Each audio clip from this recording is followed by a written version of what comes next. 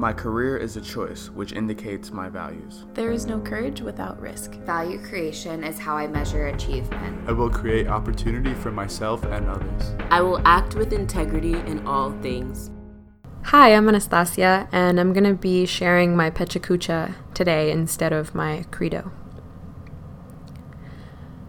222 Truax.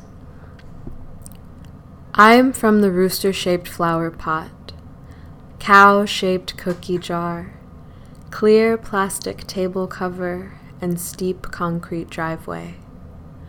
I am Comino from the Molcajete, the soft touch of aging paper skin, making chalupas, o sea, tostadas, con una zarcita, not salsita, pero zarcita. Ornamented hens and bovine crowd the home. She says because it reminds her of El Rancho y oh mira, pictures of us in the entertainment center with the old wicker radio and worn burgundy encyclopedias. They've got to be from at least the 70s, we guess. Remember the time Andrew and Mom and I walked home from school and I was being chiflada, running ahead and pissing off Mom? Then we crossed the pebbled-thin alley on Theo Street, and she fell to hands and knees at 66 years old. Now I can find myself cradled in the softest frost glass, with all of the dimes given from each of our pockets on the wish to go back to Rockport this summer, and if the moneda is there, even go to Charlotte Plumbers. I am from the tiny vial on the makeshift wooden windowsill stand above the dishes that Papo built for Mom with shouts of "Goddamn, be more careful." The small flower whose curling stretch for sunlight I remember como si fuera mía, as if it were mine. This was a poem I wrote about home, but more importantly is a story about love. I wanted to share a bit about my household and how I grew up, given that it's central to who I am today. Andrew, who I mentioned, is the oldest of my 4 half-brothers, each of us with different dads.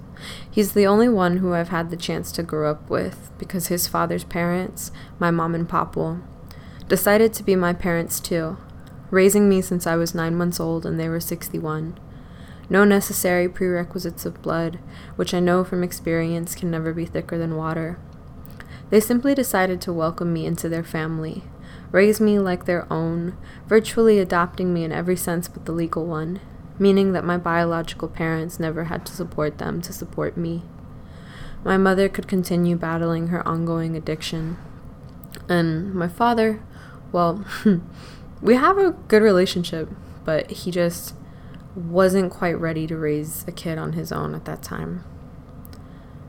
But then again, telling you about their absence evades capturing the overwhelming presence and impact that my mom and Papo had on my life, the capacious love I was encompassed by as a child. The type of devotion that they had for my brother and I could only come from the type of dedication I tried to gesture to in my poem.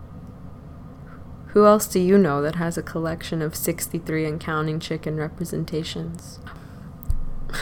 Or always made sure to say "got to be more careful" instead of "God damn it" when super frustrated. While that type of unique and consistent dedication comes from who they are as people, it also says a lot about who they were as parents. On March 6, 2018, my Papo passed away at 83, 11 days before his birthday. Even though he's not here with us anymore, I know that him and Mom are always going to be the architects for my understanding of love and the guardian angels of 222 Truax, the people who instilled in me the values that have brought me here, and those who I'm always going to be most grateful for in my life. Thanks for listening.